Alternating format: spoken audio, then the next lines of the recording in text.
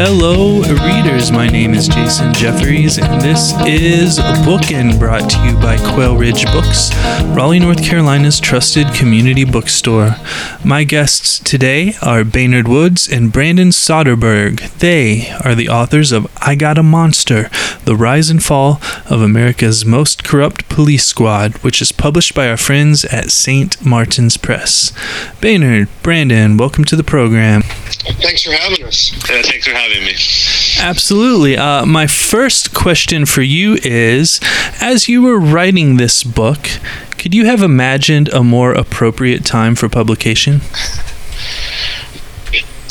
Yeah, I mean, a couple of weeks ago, it seemed like it was going to be just completely not a thing that people were talking about, that people weren't going to be paying attention to police corruption at all, and only going to be concerned about epidemiology and virology and who knows, within the couple of weeks before it comes out, and you never know what people are going to be paying attention to. But we are happy to be able to, we think that Baltimore going through an uprising 5 years ago has a lot to say to places that are going through uprisings right now. Right. And as I ask that question, I do wonder if we could have said the same anytime in the last 30, 40, 50, 100 years. Has corruption amongst the police historically always been a problem? Yeah, I mean, I think that when you look at the origins of policing, it sort of encourages that corruption, this sort of understanding that it begins with slave patrols and things like that that are controlling people, controlling certain people, not necessarily protecting and serving everyone. And so I think that's very much the origins of policing, and that goes very much hand in hand with corruption along with power. And in particular, the country's task force, it's sort of this giving of more power to them to allegedly stop more crime in certain parts of the city, black parts of the city, that only further encourage and inflate that crime that they're committing, because at the core of it is trying to make sure that certain groups of people in Baltimore are not allowed in certain places and not allowed to sort of live their lives. And the task force kind of just takes that kind of intense policing to another level when they're sort of not only heavily over policing these people but also robbing them. Right. Thank you so much. And before I found this book and reached out to you to request an interview, this book, I Got a Monster, I started rewatching The Wire, which of course shed a light on the inner workings of the Baltimore Police Department, albeit in a fictional manner. As a now older television series that is still relevant in discussions of popular culture, how do you imagine The Wire will color both the reading and promotion of this book? I mean, certainly, living in Baltimore, it's something you hear about, constantly from especially people who aren't here. But it also has affected the way that people within the city think about the city. The mayor, at the time it was out, Martin O'Malley, hated it for that reason, and for his sort of depiction. And every politician since then has in a way reacted to it.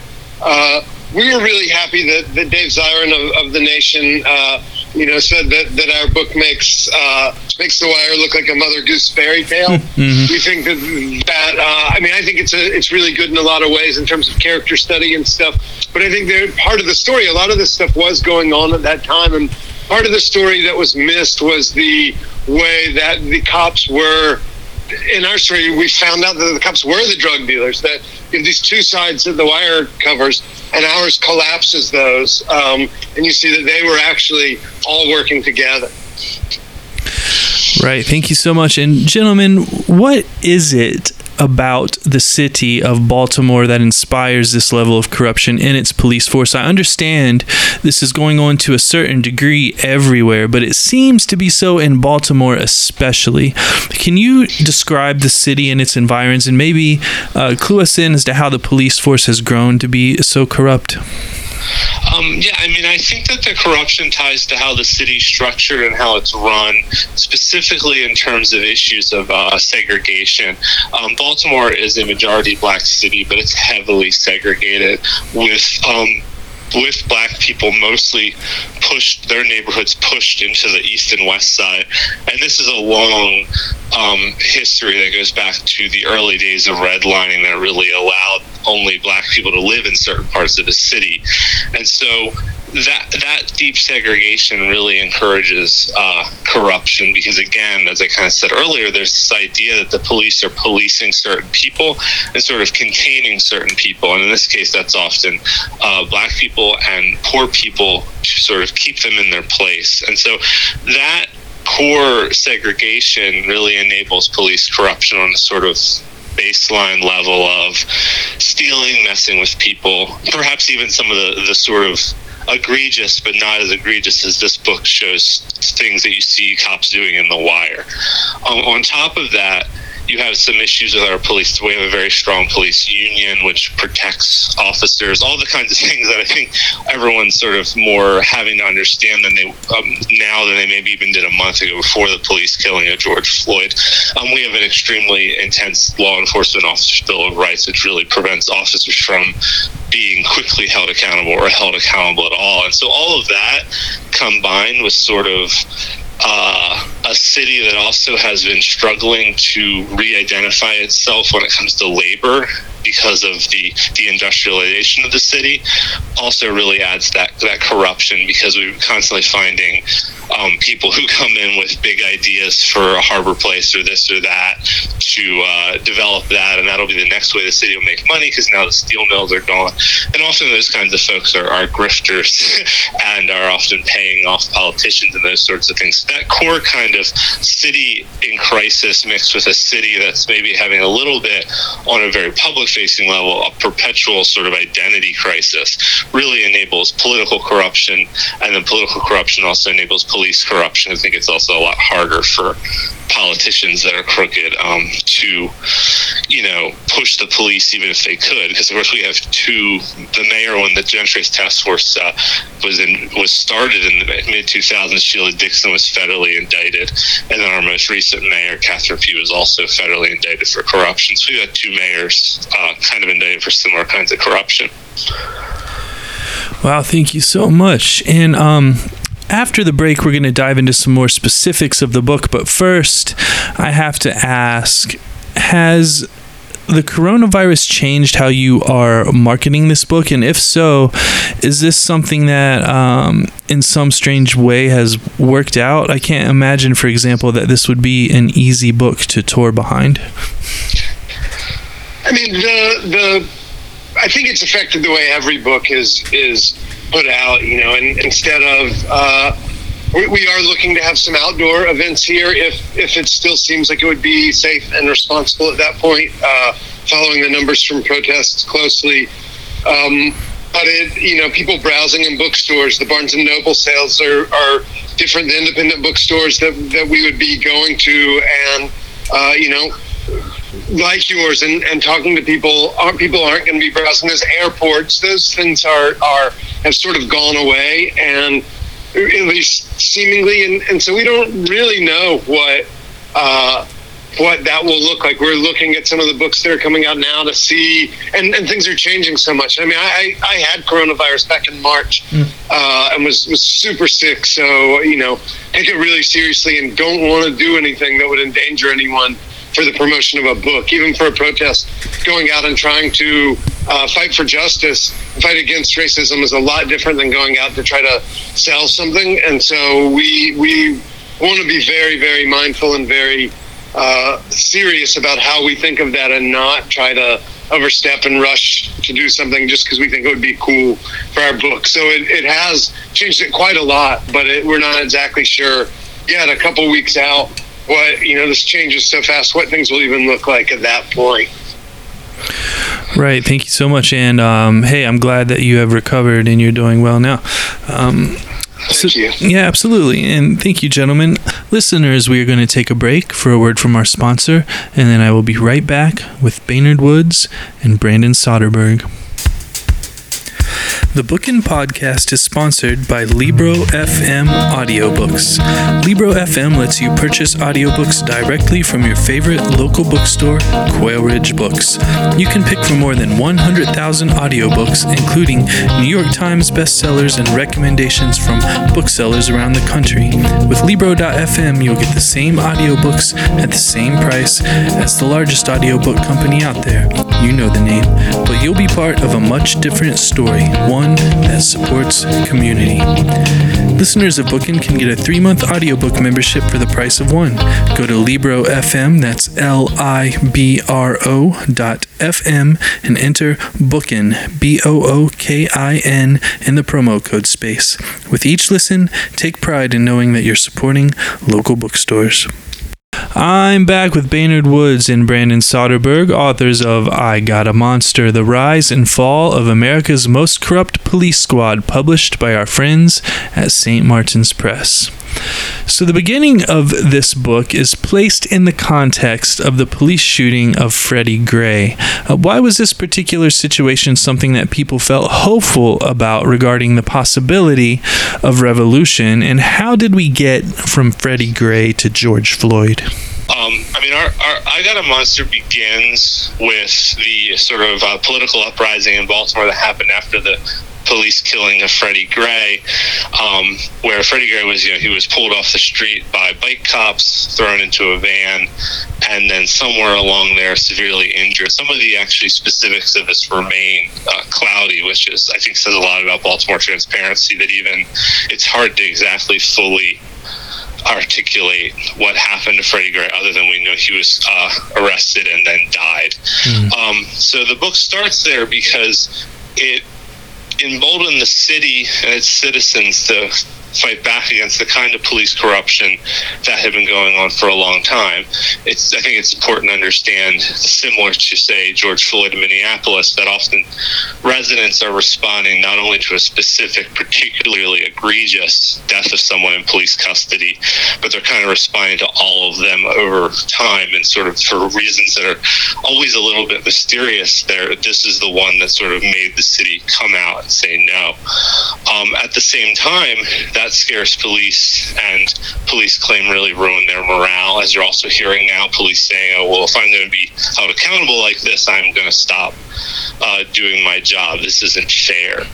What happened in Baltimore was there was a certain degree of that kind of so-called police slowdown, where cops, sort of sat in their cars, didn't take calls, were making less arrests. But to kind of make up for that, the squads, such as the Gun Trace Task Force in Baltimore, were kind of doing double or triple time, which also meant they were doing their job at impossibly productive rates, but productive in quotes there, because they were sort of responding to some other cops that weren't doing as much and were sort of going extra hard. And they were really encouraged to do this to sort of provide an illusion that after an uprising, Baltimore City was still sort of under control. And so the Gun Trace Task Force begins to really use seizing guns, which are sort of always used in Baltimore as, hey, look, we seized these guns yesterday.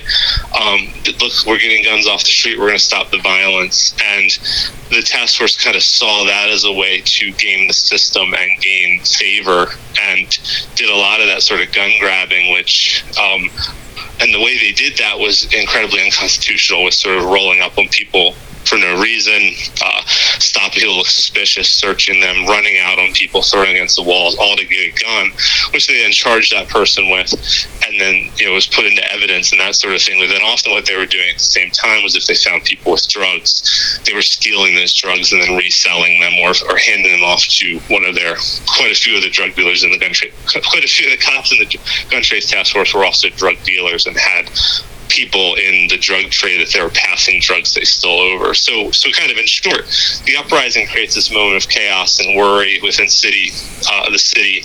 In response, these sort of plainclothes police squads go extra hard against people, all in an attempt to sort of publicly show, hey, we haven't lost the fight. Police still have control of the city. And then the Gun Trace Task Force really exploited that by mixing in a way to do crimes as well.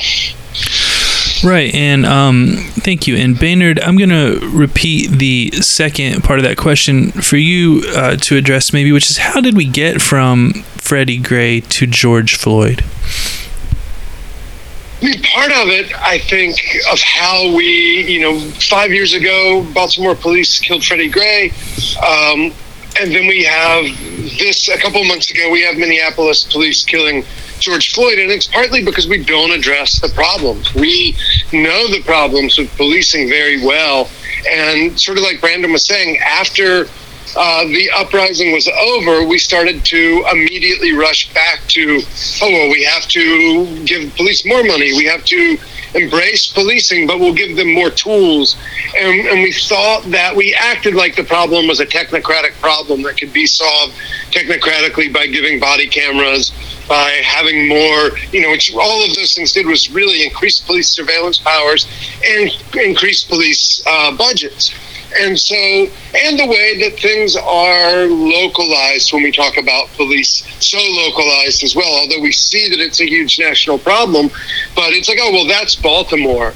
That's not Minneapolis. And so people start to say that, that it's the wire here, and so we're a weird special case, rather than looking at that this is the kind of power we as citizens of America have given to police departments. We've given them, what Plato talks about as a ring of invisibility, and it was clear then and it's clear now. If you give people absolute power, it will corrupt them absolutely. And so I think we shouldn't be surprised when we see these things happening unless we're really, really willing to look at the deep-seated racism that guides policing in this country. In a way, policing is just an extension of whiteness, and that white people in America have typically thought that laws are supposed to protect us but not bind us. And police are the same way. They don't feel bound by the laws. Broken windows is for everybody else. But if you're like, hey, we're going to start looking at all of your minor infractions, they flip out, even though that's exactly the thing they say works on everyone else for dealing with crime. So I think that there's really not something that we should be surprised at on the policing side. But something I am surprised about is the uprising side, that we've had such an extended national uprising after the death of George Floyd is really remarkable. And one just sort of anecdotal thing that we haven't really studied, but we've thought a lot about, is that nationally the unemployment level right now is about the same as it was for Black Baltimore in 2015. Around 15%. And so that's something that when people don't have to go to work in the morning, when people understand that the system isn't looking out for them and is ready to extract their very health and their very lives for a profit, they're much more willing to put their bodies out on the street in order to protest racism and injustice. All right, thank you so much, Baynard. And Brandon, I want to ask you about wires and wiretaps in the Baltimore Police Department. I noted one case in which a suspect was caught on a wiretap speaking about tennis shoes and Big Macs with no sauce, which was suspected code enough for the police to press RICO Act conspiracy charges. Can you talk about these wiretaps and how they're used by the Baltimore Police Department? Sure. So I mean, what you mostly see in Baltimore, which relates to the kind of creation of this very specific gun trace task force unit, is sort of working closely or collaborating with federal authorities. The whole concept behind the gun trace task force was that you would be kind of working in the Baltimore police, but there would also be kind of a liaison into the federal side that's also investigating things like drug dealers and guns. And so what you see with the sort of wiretaps that show up in the book, which, kind of again another echo of The Wire, is that these are often federal wiretaps or federal cases that are being worked with police. What you sort of see later on is that all gets turned around because, as you mentioned at the beginning of the book, you have an incident with a cocaine dealer that was robbed by the gun trace task force. He was robbed for hundreds of thousands of dollars and 2 kilograms of cocaine. And so those wiretaps about that guy that are referenced are a previous case he did, but it's sort of just the general way that the these drug investigations go.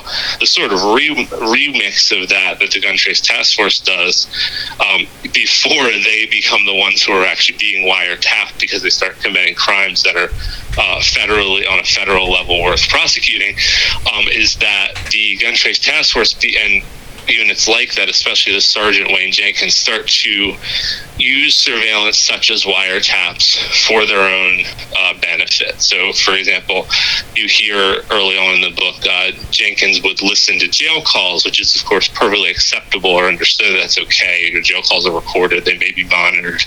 When you get on the phone in jail, you hear that. But then what you see in the book is how that kind of surveillance of any kind, whether it's wiretapping or just obtaining intelligence about so-called big deal drug dealers or listening to jail calls, was they were using all of that technology to gain information to not necessarily only to arrest people, but also to rob them. And then sometimes it's sort of only rob them. There's an example later in the book of a couple that they learned about through an informant. And they also put a GPS tracker on the man's truck.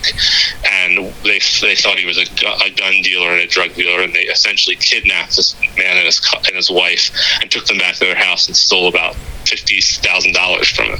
So what the Gun Trace Task Force just basically does is take the kind of classic wiretap surveillance obsession of the Baltimore Police Department over the past few decades and turn it all towards criminality by then investigating the drug dealers they're supposed to be busting or the shooters they're supposed to be busting and using that surveillance to gain intel on them to rob them.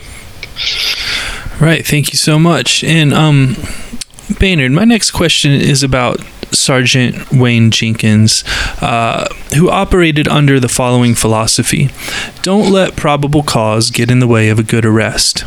Can you explain what this philosophy means and how it was enacted by Sergeant Jenkins? Yeah, I mean, Jenkins is a fascinating character in the book. And in some ways, he's a problem for, people always talk about the bad apple kind of theory. Oh, it's just these few bad cops. And we don't believe that. We think that it's, as we were saying earlier, a systematic thing. On the other hand, Jenkins is an exceptionally devious person who's always running double crosses, triple crosses, tricking his own squad that he's robbing with, tricking the drug dealers that he's robbing with. But the way that he generally acted, both when he was being a robber and when he was being one of the top police officers in the department, was stop someone. If you can make up a really good, worthless probable cause, like not wearing a seatbelt or tinted windows, then you're covered. But, generally, when you aren't afraid of lying, then probable cause, the whole meaning behind probable cause goes away, which is that a police officer has to have a good and clear articulable reason to stop you and to detain you. If you don't believe or don't bother with telling the truth, then that becomes irrelevant. And you know that generally the courts are going to believe you rather than the person who's arrested, especially if you know that person already has a record. As one of the people that he planted something on or allegedly planted something on, he said, what am I going to tell the judge this time that I didn't have it when all of the other times I had? And so, we see that in the case that the book starts with Ori Stevenson. They made up a pretext for stopping him. The reason why they really stopped, one of the reasons why they really stopped him, or at least as he told his squad, was that he always stopped any black man over 18 wearing a backpack because it was worth searching. That's not legal probable cause, so they make up something to justify that. It turns out he had been watching and surveilling this guy for a while, so he didn't even tell his squad that. He told them one reason, they told the police another, their paperwork another reason, and then the reason that he knew was that he was targeting him. And so, what he wanted was to get into your car, get into your pockets, get your keys, and then get into your house. And if he could, then also make a big arrest. And so all of those things are really boiled down into, this one part of the philosophy is don't let probable cause, which is essential to the Constitution, get in the way of a good arrest. And he had a wide variety of ways to get around that. They had all of these tactics. One was called door pops, where they'd ride up in a car or any group of black men standing together and pop the door open as they slammed on the brakes. If you ever run, you chase them and you make up probable cause. Another thing called chasing ghosts, where you would call in a fake chase so someone else would go pick up and stop the person for you. And you would have this record that there had been a chase. So they had millions of ways to get around it. And we've seen dozens and dozens and dozens of times in courtrooms, things that we now know are lies, where judges, prosecutors believe these cops because that's what they're trained to do. Thank you so much, Baynard. And finally, Brandon, we have talked a lot about the police, but we haven't spoken a lot about the flip side of the story, specifically about defense attorney Ivan Bates. Can you introduce us to Ivan Bates and tell our listeners why Ivan is important to this story? Sure. So in our book, since the cops are the robbers, the cops are the bad guys, we're kind of in this structure. We had this sort of structural issue we had to fix, which is like, well, what's the other side? In a true crime book, you generally have the investigation into the bad guys, and that's running along while the bad guys do their thing, and for reasons that were ideological and storytelling wise, we chose to, rather than think about, let's follow the FBI investigating these dirty cops, we thought it was more compelling and more accurate to follow a defense attorney who was trying to get these cops. And that's because defense attorneys are kind of on the ground level when it comes to police lies, because their whole job is to pick apart police version of events and try to help their clients in some way, big or small. And that means they're constantly running into people day in and day out that they're working for, who are going to say, hey, the stop didn't happen this way. And when you start to know these police officers, you start to know their lies. And that's what happened with Ivan Bates. The first kind of case that he really started to understand Jenkins, as far as he was concerned, was back in 2010. There's a very similar case to what Baynard just described. Stop a man, get in his car, get his keys, get his license, get his info, steal anything he has, go back to his house, rob his house. So Ivan saw this back in 2010 with a client. So then we start to see it again, including with the case we've talked about quite a bit here over Stevenson. He starts to realize that this is Jenkins' MO. And so he begins to try to scoop up other potential clients who have been messed with by Jenkins and other cops. And Ivan starts to take these cases at half price and really tries to generate this case against these cops, sort of almost as like a side project while he's fighting for people's Fourth Amendment rights. And then what he starts to see is that once the FBI investigation becomes sort of moving along with these cops, Ivan then begins assisting and providing information about these dirty cops to the FBI. But what you see for a long time is Jenkins trying to outsmart Ivan Bates and many, many other lawyers like him that had similar experiences with Jenkins and other cops that kept seeing the same excuses, same lies in these probable cause statements. So the book kind of just cross-cuts between Ivan and Jenkins's lives during this year or so, where they're both sort of have this fateful encounter in the justice system, in which Ivan is representing a cocaine dealer that was robbed, and Jenkins is trying to basically get out of it and keep his squad going. And the book kind of just moves between those, and then at a certain point, Ivan hands that information he gleaned over to the federal authorities, again, because it's not the lawyer's job to show that police, like, if you're in court with your client, it doesn't really actually benefit you very much. And it's not really your position to say, hey, this cop is a liar, or this cop stole my client's cocaine. It's really your job there to get that client off. So Ivan sort of saw this way of helping, making sure his clients who had been illegally arrested or unconstitutionally arrested were getting their time in court, but at the same time he's sort of developing this dossier in his head of Jenkins cases, and that ends up really helping the FBI, and that's really not Ivan's job at all, but he becomes kind of obsessed with it. So you get to see these two people that are weird, strange rivals that know a lot about each other, whose lives somehow oftentimes parallel each other, Jenkins has a child not long. Jenkins' wife has another child not long after Ivan and his wife had their first child. There's a couple small sort of storytelling parallels there, and those similarly kind of driven. As that becomes the kind of hook of the book, is this lawyer chasing this cop instead of this cop chasing a bad guy. Thank you so much, Brandon, and thank you, gentlemen, for writing this illuminating book. I have been speaking with Baynard Woods and Brandon Soderberg, authors of I Got a Monster, The Rise and Fall of America's Most Corrupt Police Squad, published by our friends at St. Martin's Press. Copies of I Got a Monster can be ordered at www.quailridgebooks.com with free shipping. Gentlemen, thank you so much for joining me. Thank you. Thank you. Great to talk.